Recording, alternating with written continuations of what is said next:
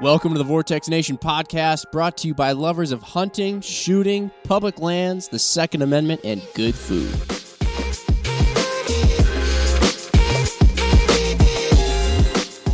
All right, welcome back, Vortex Nation, to the Vortex Nation podcast. Got Jim to my right. We've got Ben Cassidy across from us virtually. Now, Ben is from SCI, Safari Club International.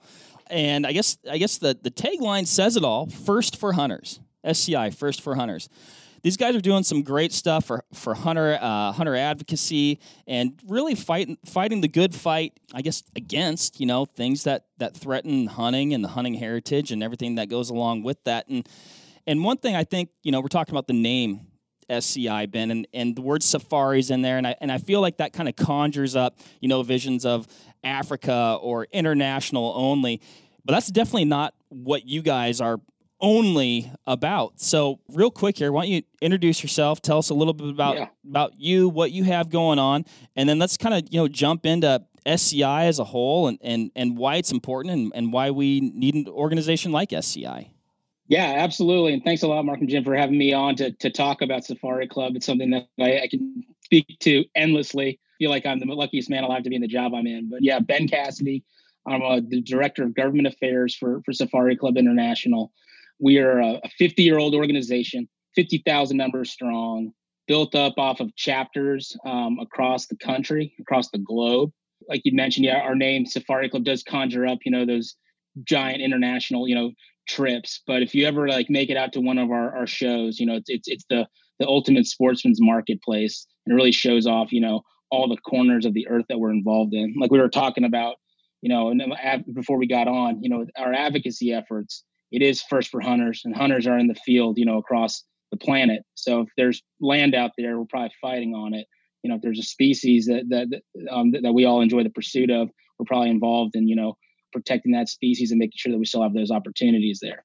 So in my role, I oversee our advocacy efforts. Like you said, I'm out of DC. I'm at home right now in Maryland, but we've got our global headquarters here in DC. I oversee our international advocacy efforts, our federal, House and Senate and the administration, our state and local, so all the state capitals from Madison to Sacramento and all over, as well as our legal advocacy, our fight in the courts, which is really, one of our sharpest tools in the shed. So yeah, really fortunate to have an incredible crack team, policy experts, legal experts, wildlife biologists, campaign experts. It's a really cool and unique spot. Before I came over to Safari Club, spent about 10 years, in hunting policy, working for the National Rifle Association and over at the Department of the Interior under Secretary Zinke and Bernhardt. And I had a really great chance over the years to get to know all the different organizations and all the great work that, everyone's doing out there. But one thing that really stood out for me and for Safari Club International was really putting the hunter first. The priority is always the hunter. We can all agree that access is crucial. Healthy land, healthy wildlife is critical. But without a hunter, in the mix, we don't have that North American model that's been so successful and able to, give us all the opportunities that we've had and brought, species populations to record highs. We're in the golden era right now, and that can really be attributed to that model and to the hunter. So let's celebrate that, and let's make sure that we, protect the hunter and keep their place in the cycle. So.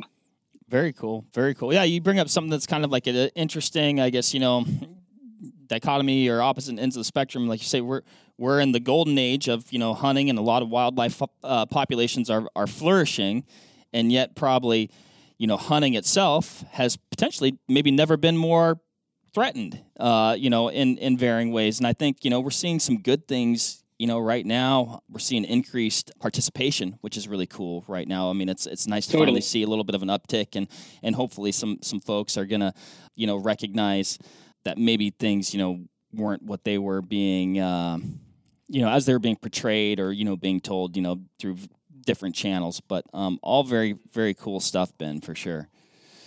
What types of things, you were talking about the legal aspect being like, one of your guys' sharpest tools, like, what are you guys facing, and what are you and how are you approaching, I guess, different legal battles that maybe a lot of us don't even know are going on? Sure. Yeah. Thanks for asking. There's a lot to really brag on with our crack legal team. It's led by Jeremy Clare, who's out of South Carolina, and Regina Lennox out of New Orleans, that are our in-house counsels. And we obviously work closely with a number of really strong allies like Sportsman's Alliance and with NRA. But we are that one group that's in the court fighting for hunters wherever that's needed. We've had some awesome wins just this year alone. Back in January, which seems like it was a decade ago now. That was a different time and place. Big decision out of Louisiana. There was a block on hunting bears. We're not totally in the clear yet, but it was our representation, our challenge of the standing of the anti-hunters that was able to have it pulled back, re-reviewed, and we're going in a direction now where that could open back up a black bear season in Louisiana. So that's enormous, for having that conservation tool brought back. Now, for our membership, constantly under threat, like we're talking about with being a hunter, in what we see as kind of a cancel culture. So we had, Humane Society had a lawsuit trying to do a Freedom of Information Act from the Department of the Interior that would reveal the identity and address and contact information for everyone that's gotten a permit to bring back, their legally harvested animal from overseas. And we moved quickly on our legal team to defend those identities, to challenge that. And not everyone's identity was protected. Some were released, but all of our members that, our legal team walked through the process had their identities protected. I think that's critical. Just the way we've seen things happen with doxing and all those things. So that was a massive win. Another piece is, the Department of the Interior has moved to granting permits on a case-by-case basis rather than determining the health of the population, from these wide swaths. It looks at each one and how it contributes to conservation to each animal that would be harvested. We defended that. It makes it much more difficult for anti-hunting groups to do a wholesale ban on certain species. And that was, 7 years of work along with NRA, came to a conclusion in June, where we won in the DC circuit, which has not traditionally been a very, very friendly place. Now, we can get into talking about how the courts have been rearranged and shuffled in more favor of conservatives, but it was huge to just be able to see a win in such a traditionally hostile place. And, again, that's 7 years. That's a lot of sweat equity, time, and effort from our team to see such a good result. But yeah, the fight goes on. You get challenges from anti-groups in Alaska, on letting Alaskan Wildlife Management manage their wildlife, the authorities there. We got a challenge where they're trying to ban lead in U.S. Forest Services, in Arizona, not leaving, the casing with the gut pile.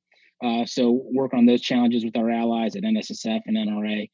So there's never a lack of opportunity to be in the fight, but it's picking them, really following our membership wants and needs. We always check with them first, our local chapters. Is this something that would be helpful to the local hunter? We get that green light, we run it up our flagpole, and then we engage. So awesome. Another thing you mentioned was, working with biologists, right? And I'd be curious because I wasn't aware of this Louisiana, situation where, so the bear hunting, was it actually banned and you overturned that, or there was legislation kind of moving forward that you guys were able to push back? Not legislation. So it was all, this is again, like examples of what we're doing in the court. So anti-hunting groups had challenged the legal harvest of black bears in Alaska or in Louisiana, and they effectively shut it down. We challenged the standing that they had, the science that they were using. Okay. The court reviewed that and said SCI is in the right, gave us credit for our challenge, and then overturned the hold that they'd had. So now we are going through the proper review, going through the proper scientific review to be able to get, the black bear season back on, since it's a recovered species. Gotcha. What do you guys? Yeah, so that's cool. I mean, these are like court cases go on and on and on. We can get into talking about, you guys are Wisconsin, like talking about delisting the wolf and all that. I mean, that just, it's delisted. It's back on the list. Court challenges forever. So these are 3 examples of just, and they've taken a lot of time, but they've actually come to fruition over the last year since I've been on board, which is just incredible and just kind of speaks to that unique role that SCI plays in the court. I'd be curious to know, like, what was the reasoning for, I guess certain groups to be like, no, we shouldn't be able to hunt bears in Louisiana. Like, what was their argument for that? I mean, I haven't sat in on, their strategy meetings or anything, but the groups you weren't invited to those? Not yet. Weird. I mean, if I can use this platform, please invite me to the next one. I'd love to discuss it openly. I mean, it's their mission. It's to totally shut down all hunting. Yeah. I mean, facts and science be darned. Yeah. Do you guys that's where they raise their money. Do you guys find that the biggest challengers that you oppose in things like this are anti-hunting groups, or is it a lot of times that you guys are fighting with just the change of whether it's industry or whether it's just certain things that happen with changing of hands in land, or things that we're doing that are harming an animal population? Or is it like what's the biggest thing that you guys end up dealing with most often? Well, I think it's a wide array. I mean, I think that you look at today, right? A lot of people have been removed from the land. A lot of people have been removed from their food source. So it does take, if the onus is on us a lot of the time to explain the role of the hunter, how it is critical, and it is a part of the cycle. So a lot of that's on us. I mean, I remember when I went over, to Interior for the first time, I'd known about it from being at NRA with like Pittman Robertson. You guys know about it because you guys are pumping money into it.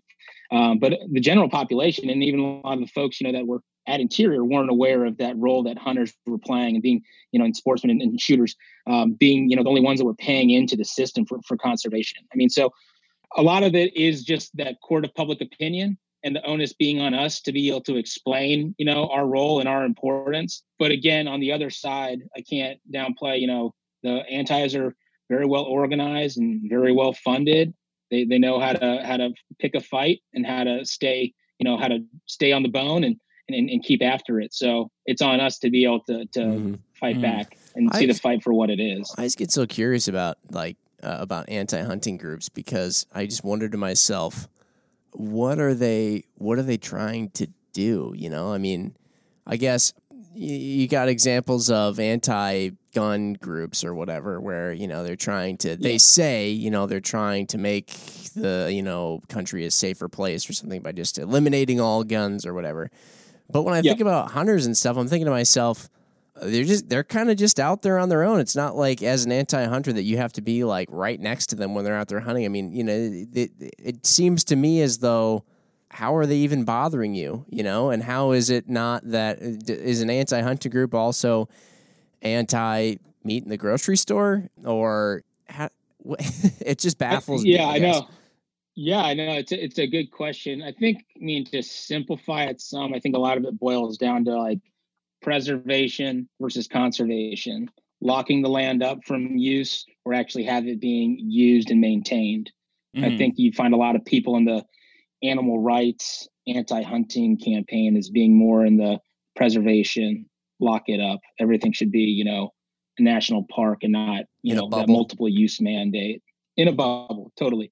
I mean, just to kind of go on a total segue off of the continent, right now in New Zealand, we're fighting against a ban on hunting tar. It's an introduced species. All the big mammals in New Zealand are introduced species. They've created a really big economy off of it over there, tourism and hunting, whether it's, stag or tar. Tar is probably the most hunted over there. But they've got, as their head of their Department of Conservation, their Department of Interior, basically their secretary there. She's a former, anti-hunting lobbyist. It's been her life mission, career mission for 30 years to shut down tar hunting, return New Zealand to how it was before man arrived there. I mean, that is the goal, and it's not really, they don't beat around the bush on it. They like to see it just be green hills and birds again. You start with removing the species. Does she realize she would have to leave too for it to get back to that? Yeah, I mean, that's a good question. If we ever get time with her, we can bring that up. So, hey, I mean, we can all seriously, leave. I mean, I'm just telling you, like that's how far out it can be. Yeah. Well, that's different. You're next. Right. It's just different. You're next. Yeah. Right. It's different if you live in a giant, smog creating city and you're eating commercially processed everything and, whatever. It's different. Yeah. But all right, anyway. It's different. Yeah, that talk about that. I mean, that's an interesting one as well. I want to go back to, I don't want to, just stay on bears, but I feel like, and you brought up like the education You got bears on the mind though. You just went, didn't you just go? I was bear hunting. Right. I didn't get one. Right. But that ties into, I guess, this conversation about being an education standpoint and being able to, I guess, talk, from a educated, somewhat eloquent standpoint to somebody who may not be familiar with hunting. So, we have neighbors on our street. Not all of them hunt. I'd say actually most don't. But we talk and like, oh, what are you doing? Like, oh, I was, going back to Washington to hunt bears with some friends. And they're like, you can hunt bears? Aren't they endangered? It's like, oh no, actually, populations are, definitely flourishing, and like, well, like, I mean, that's just like a really there's not very many permits, right? And I'm like, well, actually, it's an over-the-counter tag, and actually, in some states, you can actually take two because populations are, and like they're dumbfounded, and then that's wrong because I feel like it's wrong. That's wrong because I feel like it's wrong, or I guess what they've been told, or their perception gained over time, right? Is like, oh no, you can't shoot a bear. Those are endangered. It's like, oh, actually, no, they're not endangered. And then like, well, you're not going to eat it, right? It's like, oh no, actually, bears are really good eating, right? And it's not this person's fault. Like, I'm not mad at them, but it's interesting. Like, I feel sometimes as hunters, we forget that a lot of people don't know the things we know, and we can just have a civil conversation with a lot of folks, and hopefully at least you may not turn them into a hunter, but maybe their perception of hunting might change a little bit. Right.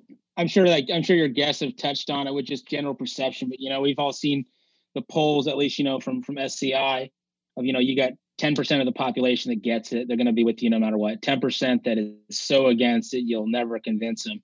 But everything in the middle, that 80%, I mean, those are folks that are going to come at it with an open mind, and they hear it from you and understand how it does play a role and how you do respect the game and everything. I think it goes a long way. Definitely. I also want to touch on. Grizzlies came up yesterday in the Senate in the Environment and Public Works Committee. They had a hearing on delisting the grizzly. With a lot of the witnesses that were giving testimony from Wyoming, just talking about the incredible story of recovery and how it should be celebrated. And what better way to celebrate it than by removing it from the threatened list where it shouldn't be any longer under those protections, and return it to, the right folks to manage it, the folks in the state. Shouldn't be the federal government's, problem. So it was a really, really refreshing to hear. We'll see where that goes. But there's been a lot of talk about delisting in the last couple of weeks federally, with that and with the gray wolf, which is exciting. Yeah. I mean, and all that stuff. It's like we've got these systems and these regulations in place that obviously work, right? Like you said, celebrate it, and it just seems logical. I mean, Jim, I hate to use logic, but you can't do that. It's unfair. Bad word. I hate to use logic in science, but I mean, you can point to. And I could see for like initially, right? You're like, whoa, like we just haven't been able to do this for a long time. Like historically, we haven't been able to do this. Like we've been fighting to get these things back, get them back. And it's weird to like make that shift, I guess, maybe mentally. And of course, to use a Rinella term, they are charismatic megafauna, right? And so that, that can strike a nerve with certain folks. They do remind folks of the teddy bear they grew up with and cuddled with. And I can tell you, I don't want to cuddle with a grizzly or a brown bear ever. But no. But yeah, well, that'll be interesting to see how that plays out. And so you were there listening to that, you said? I wasn't there in person. It was done with a lot of folks coming in virtually. Right. They had one of the witnesses, was out in the field in Wyoming with flies everywhere. Probably just waiting for a bear to walk behind him, but it made it more authentic. Yeah. But yeah, just tracking it from home and just following along. Yep. That's a lot of, that sort of information is a lot of what our membership is, hungry for and following and trying to be engaged on, see where they can be helpful. Yeah. Mm-hmm. So that's like legislation that was being discussed, that we would be very supportive of. We are supportive of, and want to be helpful to those sponsors in getting it passed, because we don't see any other road forward with all the lawsuits for being able to get it done at this point. Mm-hmm. How do you guys, the SCI, how do you guys manage how much you have going on internationally? Because I just think to myself, and there are organizations that are solely dedicated to things related to hunting in North America, and I think that you could focus on just our country and continent alone and be super tied up and very busy. And you guys are then adding in all of these other countries and continents and places with different governments and structures and different species, different styles of hunting. I mean, in my head, I see it like I think of it as almost kind of fun and challenging. I'd love to learn how different species are flourishing or what challenges they face or hunters and stuff and how they do things. But man, that's a doozy to think about. Yeah, you can think of it as being a doozy, but it's funny, with the more you work in all the different elected bodies, the more you see how much copycatting goes on, So like we're talking about one of the most popular bad ideas out there right now is first focusing on, animal health COVID-19 bills. I totally get that. That's crucial. And that's a very important conversation. But then in there, sneaking in, trophy bans. It's basically, just somebody that hates hunting's legislation, just trying to always get it passed and just trying to put it under the guise, like equating, legal harvesting of an animal and transportation to, a Chinese wet market. We've seen it pop up and we've been beating them back. So like in Brussels, it came up in the parliament. It was their first vote that they ever took virtually. They did it back in April. We're able to kill that by getting talking points out to the parliament there. Have one, that language that's been introduced in the House of Representatives in DC that we've been fighting back on, called the Cecil Act. Just recently, very excited, and brag on the team for this, but we're able to defeat one that was the furthest along in California, in Sacramento, in the California legislature, that would have also been, a trophy ban on importation of species from Africa. That was a full court effort that's gone on for years, but this was the most recent attempt at it. And it was, the governor of California saying, I'm only considering legislation that's related to COVID-19. We have a $40 billion deficit shortfall. So it's got to be tailored to addressing the matter at hand right now. So they did this COVID-19, they just amended their bill. That was a trophy ban, added some wet market stuff in there, but still at the kernel, it was that trophy ban. And we're able to really work with our partners and our network of folks in Africa to be witnesses, to give testimony, to talk about how critical it is for their local economies, for their livelihood, for their conservation, for making sure that the land remains the way it is so that the animals still thrive on it, for the hunting opportunities. You take that away and they turn it into, farmland that'll never go back to being what it was before. Nothing wrong with farms though, but it would just change. It's again, like the land pays for something, it's gonna stay. So it pays to stay. So having hunting is working for those communities, but being able to get those, working with them, having their voices out there, working on, different, like helping out with crafting op-eds that went out that really showed, the perspective of the game warden in California and how busy they are with just their own issues at home, and then putting the onus of them basically monitoring what should be what is illegal activity, making it illegal there, stretching them thinner than they'd already be.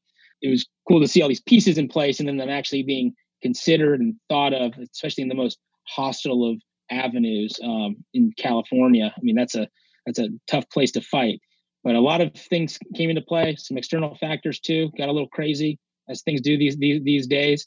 Ended up failing, which was just enormous. But again, like you were going back to how do you work on all the international stuff? It's like there's a template that can be applied everywhere. At the end of the day, you're influencing, somebody's making a vote, get them the facts, let them vote their conscience. Having a template like that in place in California can be exported to, Wellington, New Zealand when it comes up there. So we see all these ideas. I mean, we have a lawyer on staff that works in Brussels. She focuses in on what's going on in the EU, what's going on with international conventions like CITES. So she really keeps us surprised. But she's listening in a lot when on our weekly calls to what's going on in America, because ideas like that pop up in California, those get copied in places like Brussels. Things like in Brussels, like they're fighting a lead ban over there. We've seen that, right? Yeah, that sounds familiar. We've been fighting that. Very familiar. It's not different. I mean, there's different people in the seats, different people taking the votes, but it's the same issues, the same facts, and it can all be reused and applied elsewhere. So it makes it more manageable that way. We also have our membership everywhere, right. The phone at a weird time. Hey, sorry to call you, New Zealand. It's, I know, 4 a.m, but does this matter to you? Yes, it's critical. All right, let's work together on it. And leveraging, the boots on the ground there, really focusing on the grassroots piece. Nice. How does a person, so like you guys are, I mean, you're in the trenches with all this stuff, right? Like, I mean, you've mentioned like a bunch of different things. I'm like, I didn't know that was happening. And I'm a hunter. Like I consider myself like a, fairly, I'd say a more than average. Yeah. You have a smartphone. Serious hunter. I have a smartphone, Jim. Smartphone. Yeah. Oh boy. I'm not going to get out of that one, am I? Nope. No, that's recorded. I'm going to bribe MC Ryan. Can't do it. You don't know. Anyways, with your farts, you don't know what I'm capable of. How does a person find out about these things, become aware of them, and I guess help if they want to? Yeah.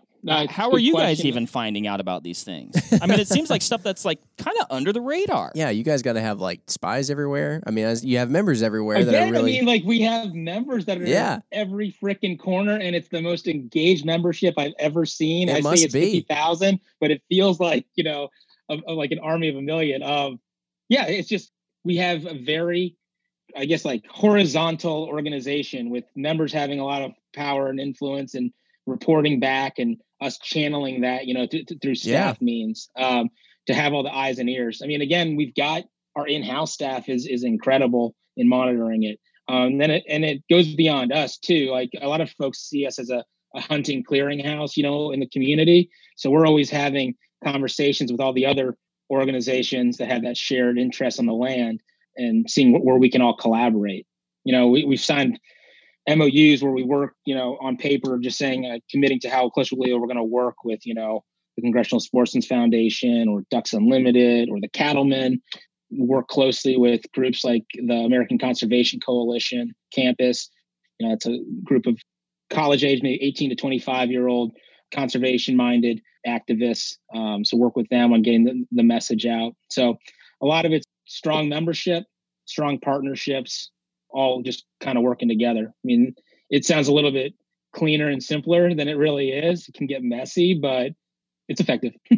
Do your members go to like events or hearings or whatever to get their inside information that then they relay to you, or are they just on the right news outlet website that pops up every time something comes up and they're like, hey, this is about bears or whatever. This is something that interests me. Or because, to Mark's point, I mean, as the casual observer who doesn't have, a team of lawyers with me or anything like that, or, I guess I just think I wake up in the morning and I come to work, and by the time I get home from work, then it's like, got to make dinner, got to try and find a time to work out, got to try and find time to spend with the wife, got to then go to bed. How do you keep up on that? I mean, I would just say advocacy, from what we hear back from members, is the number one reason folks join. Obviously, the baseline is I hunt. The second is I want my kids to hunt and their kids to hunt. How do I protect that? So I think we've got a membership that is, I mean, they're passionate about hunting, but they've also got, second on that list, passionate about protecting it and being engaged and involved. I mean, they've already taken that first step in joining the organization, wanting to get the information, wanting to know where they can be helpful, and then they take that next step. I mean, again, so like we've got, one guy, Cyrus Baird, that oversees our state engagement, for all the capitals and everything.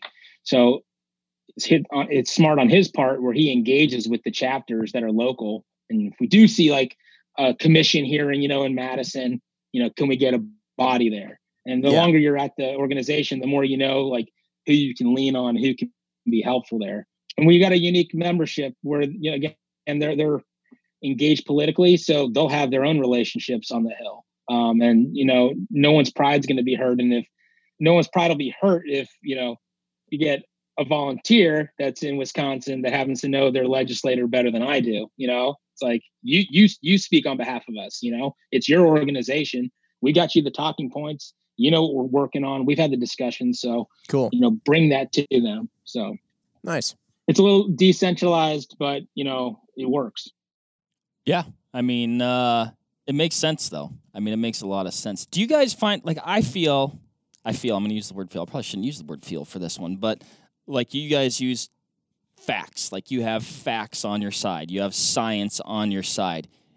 It seems like you're fighting feelings with facts. Is that a lot of what's going on, or is that just an incorrect perception? Yeah, I would say so. I mean, yeah, there's the emotional, and then there's the reality. Again, it's when you go through hearing from those local voices talking about what hunting means to them, what it means to their economy, their livelihood. Those are actual real facts, rather than the photo that paints the picture. I feel like, yeah, it is going with facts. I mean, again, that's why we rely on having wildlife biologists in house. Folks that we can always point to the facts.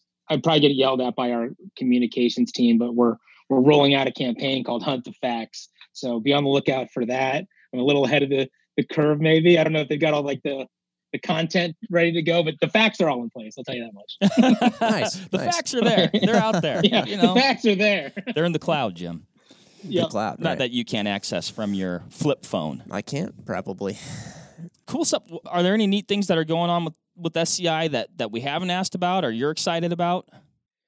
I just really excited about, how the summer went for SCI.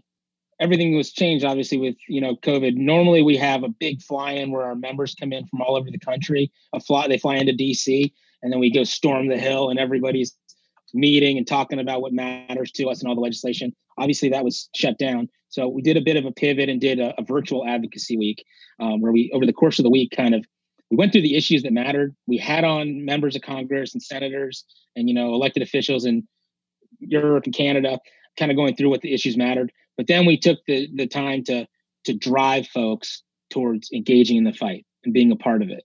So really focused in on promoting and supporting the Great American Outdoors Act, in supporting expansion of hunting and fishing access on wildlife refuges, and then making sure that we didn't see the Cecil Act, the trophy ban bill, come up for a vote.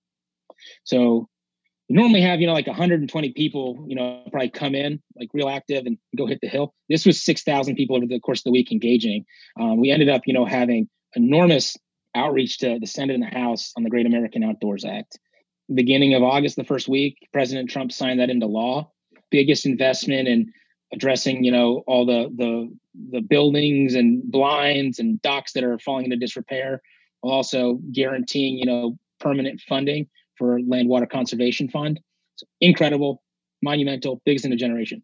Proud to say that, our members really got behind it and really pushed on it to see it through. We had a chance to, be at the White House during the signing and be a part of that, representing sportsmen.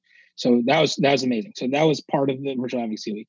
Another one was, let's get involved in the commenting on rulemaking. What rule matters most to sportsmen? And that's opening up more access. So you have the Department of the Interior proposing to expand new opportunities for hunting and fishing by 2.3 million acres. Unbelievable. Let's make sure that happens. Let's make sure that the other team doesn't say, don't do it for this, and that reason, and they end up shrinking it down. So we engaged our members again through that virtual advocacy week to put in their comments, put in their letters, had it all, help them with the language, had it tailored down to, Wisconsin, your specific refuge that's going to be expanded, or Rhode Island, your specific refuges. Had those comments flood in, and the final rule was put in place a couple of weeks ago, and they went through with the 2.3 million, just what our folks had asked for. Unbelievable, awesome. Then we had our membership just flood the box saying, don't bring up the Iconic Species Act, bad for conservation, bad for rural communities in Africa. Don't bring it up, and it hasn't come up for a vote yet. Obviously, there's more days of legislation in this or legislative activity in this Congress, but feeling good about that. Getting through the summer when the other side was in full mode, just pushing on that. That's their their centerpiece legislation. It's called the Cecil Act. This is the 5th year anniversary of when they started their campaign on Cecil the Lion, but haven't seen a vote come to it. So long-winded things I'm excited about, just what I saw over the summer. Normally you'd see in DC, attention shut down over summer. Everyone goes out on vacation and hits the beach and checks out. And imagine that happens all over the country, but really happens in DC. But with this whole, virtual working and communicating, we're able to stay in front of members, keep the message out there, keep pushing on it, and see real results. And again, we saw the whole community, really jump in, but just very unique in what we're able to do here from SCI with our grassroots platform and engaged membership that's smart on the issues and ready to fight. Very cool, man. If you can back up a sec, because I'd be curious to know, like, what are the bones behind, like, the Cecil Act and the Iconic Species Act? Like, or like, what's the language behind it? Mission. Yeah, what's the mission, or what's going on? Yeah, there? I mean, I'd say it's an arbitrary ban on hunting. That's just basically a gift to, Humane Society that gives a lot of money and contributions to the members that introduce it. Cecil Act is a ban on Tanzania, Zimbabwe on iconic species, Big Five being brought into United States. Oh, okay, yeah. For California's, it's 13 species from Africa being imported into California. Gotcha. And it'd be like basically saying, hey, you can't import these to California, or if you go hunt. Yeah, there. It would be directing the Fish and Wildlife Service to not issue permits for those. It would tie their hands. And then there's also a play in the appropriations process that would cut funding to issue permits. So at Interior, they would say, we don't have any money that's allowed to be delegated towards this activity. So de facto ban on that.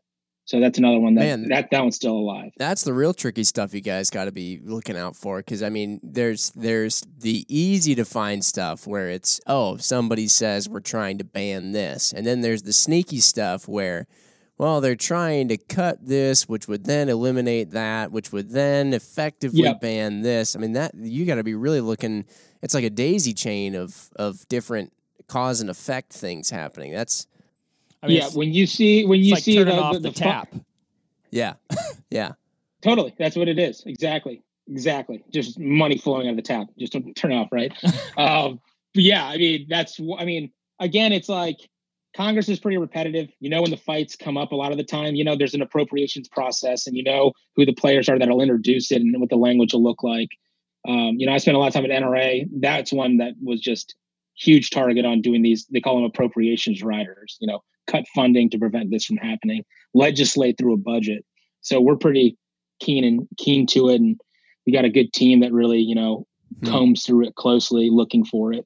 And you kind of have a sense. You can go to Humane Society and see, who their top rated endorsed members of Congress are, and probably figure they're earning that rating somehow. So you just follow what they're doing. Yeah. Is it just like an attempt at a game of attrition or something like that, where you just they're just trying to keep doing the same things over and over in different ways to just wear you down eventually? I mean, is that, because that just seems, it seems like stuff just popping up all the time, and you gotta, after a while, I feel like I don't have the patience to not be tearing my hair out and just thinking like, yeah, no, I mean, that persistence is key, right? Who's going to blink first? And that's for good legislation, for bad legislation. That's like the Great American Outdoors Act, signed into law. I mean, the beginnings of that is 1985 when Ronald Reagan appoints, a special counsel to look into how the parks and public lands can be improved. Then at the time was the governor of Tennessee that was overseeing it. He became Senator Lamar Alexander. He championed it for years. It was something that was a no-brainer on the left, a no-brainer on the right. It would always kind of fail under its own weight for whatever political reason. But, as the world turns, we see things through different lenses, different opportunities, and you see it work. So for everything that you got out there, you go at it and you don't take it personally. You keep dating, until it sticks. And you see it with bad legislation, you see it with good legislation. But they're doing their job and we're doing our job to keep shutting it down. Yep. There's always different pressure valves, right? I mean, right now, you can pass a trophy ban out of the House really easily just on party lines. It just happens to be a platform for the majority. But then in the Senate, you've got, a firewall put up that'll block it as long as they're aware of it, right? Can't assume that they've read through and understood how that would affect hunting, right? An appropriations bill, for example. So it's always kind of just a different table setting and a different way to approach it, but there's always a strategy in place and there's always allies in good places. We want to make sure that remains. Yeah. It goes back to a lot of our unique activity too, is just involvement in elections. We have a political action committee, very involved, with, helping out champions, making sure that they can come back and remain, and trying to be supportive. Yeah. So. Yeah, I think we've even talked about this before, but, and just the language that gets used and probably, and I think this might affect the kind of like that 80% that you were talking about. That's like, oh, I'm not necessarily for, I'm against, I'm a little bit in the middle or somewhat indifferent. And you might ask that person, well, are you against hunting? And they'll be like, oh, no, of course not. I'm not against hunting. Are you against trophy hunting? Oh, yeah, I'm against trophy hunting. But but there's things connected to that just, in fact, it probably mostly affects general hunting. Or, I mean, can you touch on that a little bit? Just like the language that gets used? Yeah, I think, that's an electric word. There's no doubt about it. I think if you look at those polls too, it's like 82% see the word trophy. Like, nope. You say like you eat what you kill, field the fork. Yep, totally in, It's the different ways. I mean, language matters. Ask anyone that's, involved in a debate. But that's the misnomer that takes a lot of educating on with a trophy is that it's just, you shot it out of pure bloodlust, and then you kept the trophy and you put it up on your wall. There's nothing else to it. There's no money going back to the community. There was no meat going to the community, meat going into your freezer, all of those pieces of the experience and what went into, the conservation aspect. So, I mean, that word it's a pretty loaded word. Language matters, but it's always on us to kind of just explain what the full experience is, what that full safari is. Yep. I think that's a tricky one, right? That's a tricky one. And I think there's more to it that oftentimes doesn't get, I guess, revealed, or at least it doesn't get highlighted like it should. So. Goes back to you talking about bears and like that line of questioning, right? Where that starts off, why? You don't eat it, right? Those are all just them working through trying to rationalize it, right? Mm-hmm. And as you say, conservation, tastes delicious. It helps for the health of the population. I mean, that all kind of sways towards the logical. I can't be against that, right? Mm-hmm. I just think right now, just that opportunity for the educating side and for the interest level that's there now. I'm just reading about all this content being eaten up by people, in urban areas about, raising your own chickens, getting your own pig and trying to butcher it for the first time, learning on YouTube. I mean, hunting is right down there. And if we miss on this opportunity in this conversation right now, I don't know. It seems like it's a generational opportunity. And we're seeing it through, new folks wanting to get in the field. Just the numbers alone for, hunter education classes has just been crazy. I can't give you what the number was. We were talking with New York and they were just saying how, they broke their year record just for the spring turkey season. Wow. I'm excited to see what happens this fall. Again, like we say, earlier on, it's like access is always number one on the minds of hunters. How do we increase access? But it's not always just physical access, right? It's also access to how do I do this? This is intimidating, right? So those first steps like hunter ed or having a mentor, I mean, it's on us to take advantage of that right now. Absolutely. Yeah.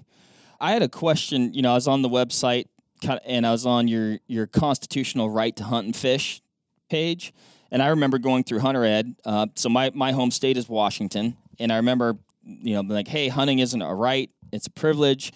It can be taken away, which, I mean, I guess I don't disagree that if, you make certain decisions, violations, you can have that taken away from you. But maybe explain, can you go through the constitutional right to hunt and fish? And, some states have it, some states don't. Maybe we're working to getting it in certain states. What's going on there?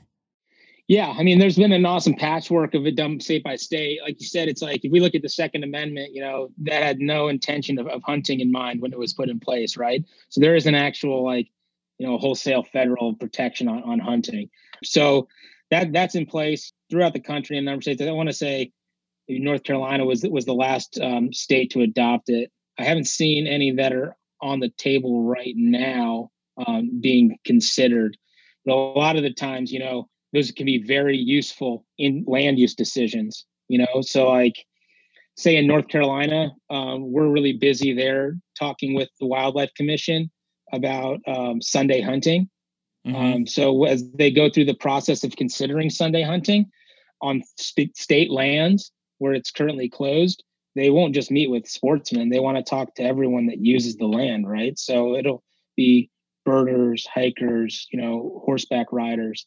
When you have a constitutional amendment in place saying, this is what the land exists for being used safely by, North Carolina's hunters and visitors, that helps hold up and give you a stronger leg and argument and being able to ensure that that's going to be protected. Gotcha. And if it's not, it can be challenged in court using that.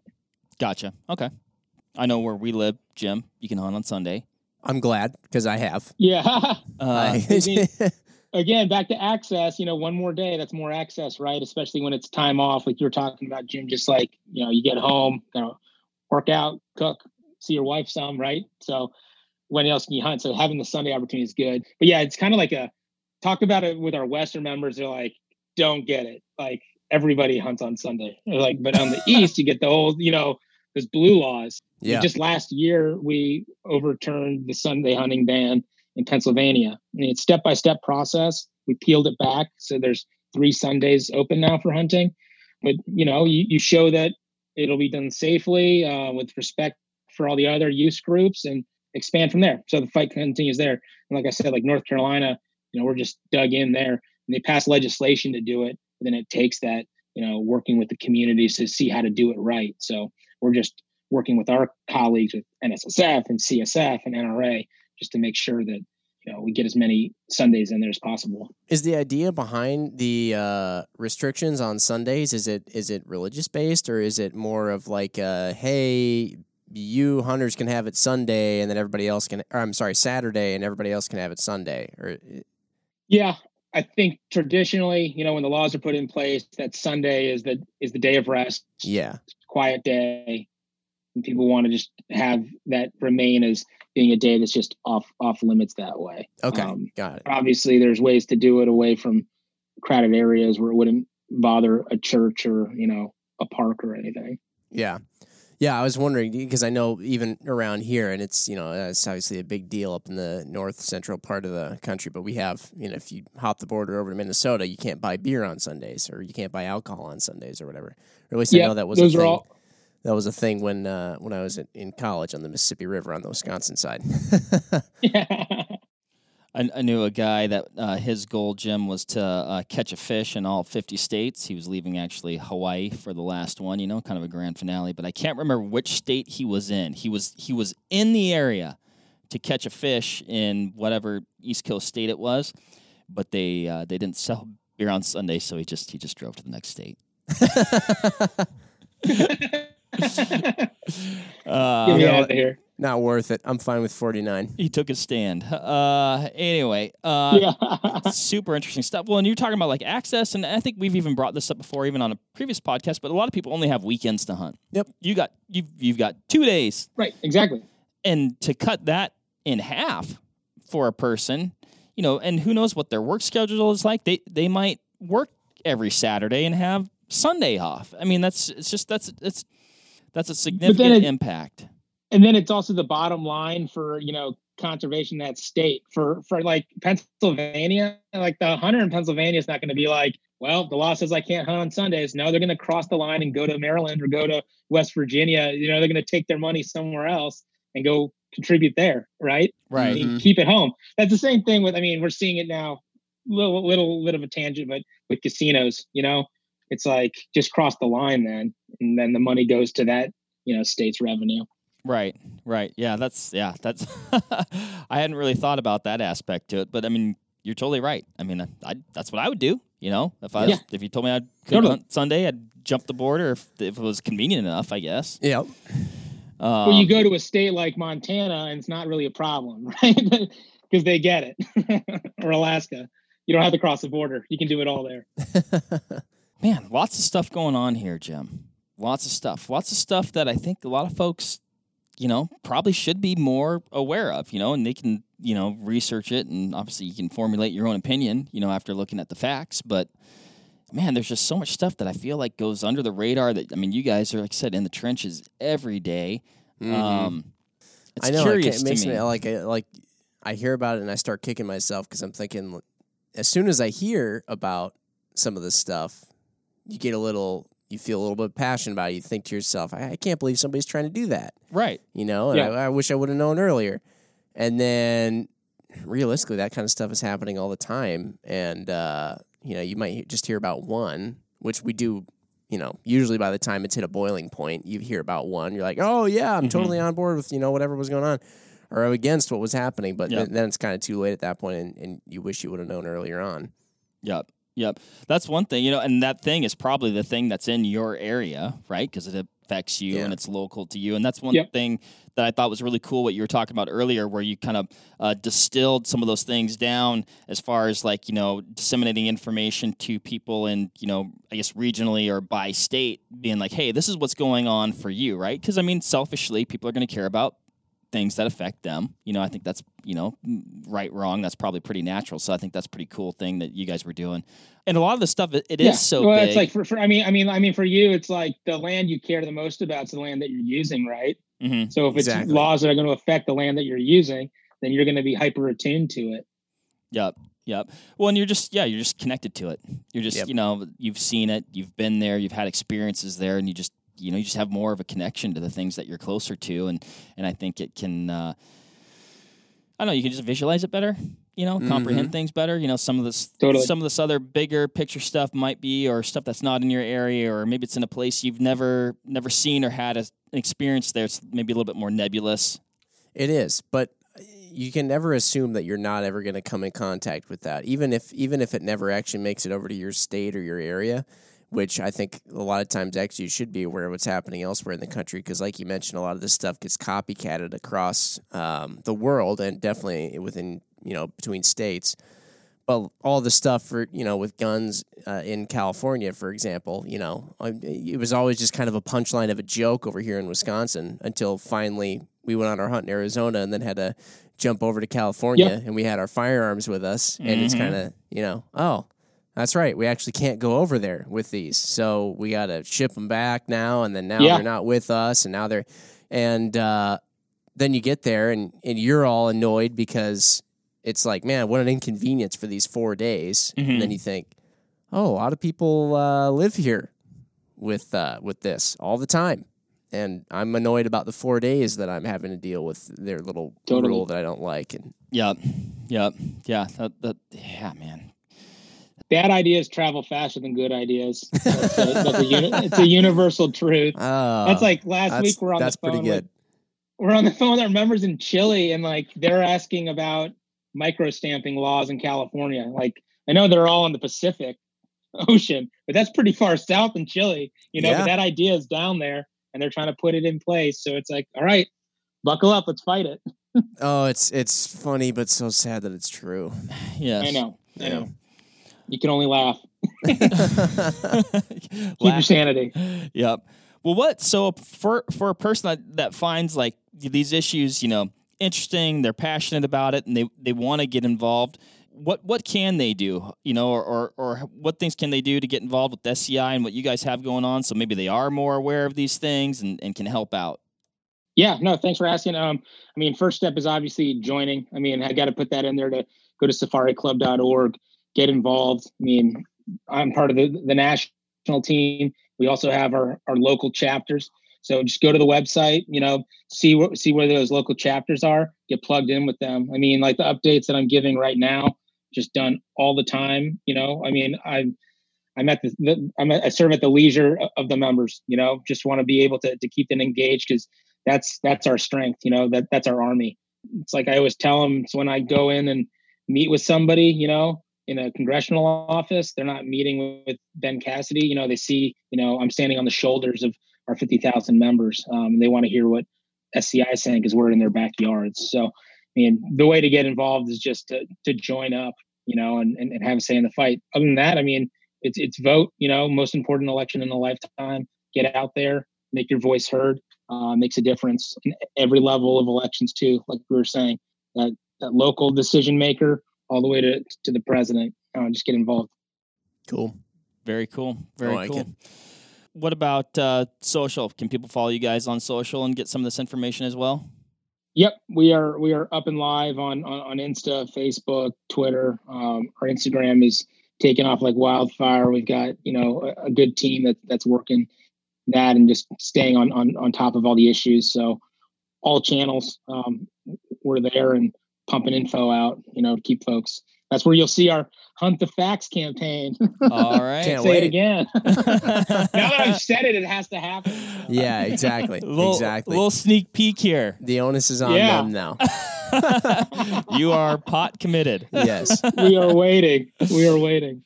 But very cool, man. Well, Ben, appreciate the time and the insight and all the hard work you guys are doing on your end to protect hunting and get the facts out to people and I think it's all good things and it's important things and we appreciate it. Mm-hmm. So yeah, we wouldn't be doing it if we didn't love it and it wasn't necessary, right? Yeah. But that's the thing too. I just always harp on it back to like elections. It's like it's a funny community with hunters, right? Where it's like we know when the season starts, we know when it ends.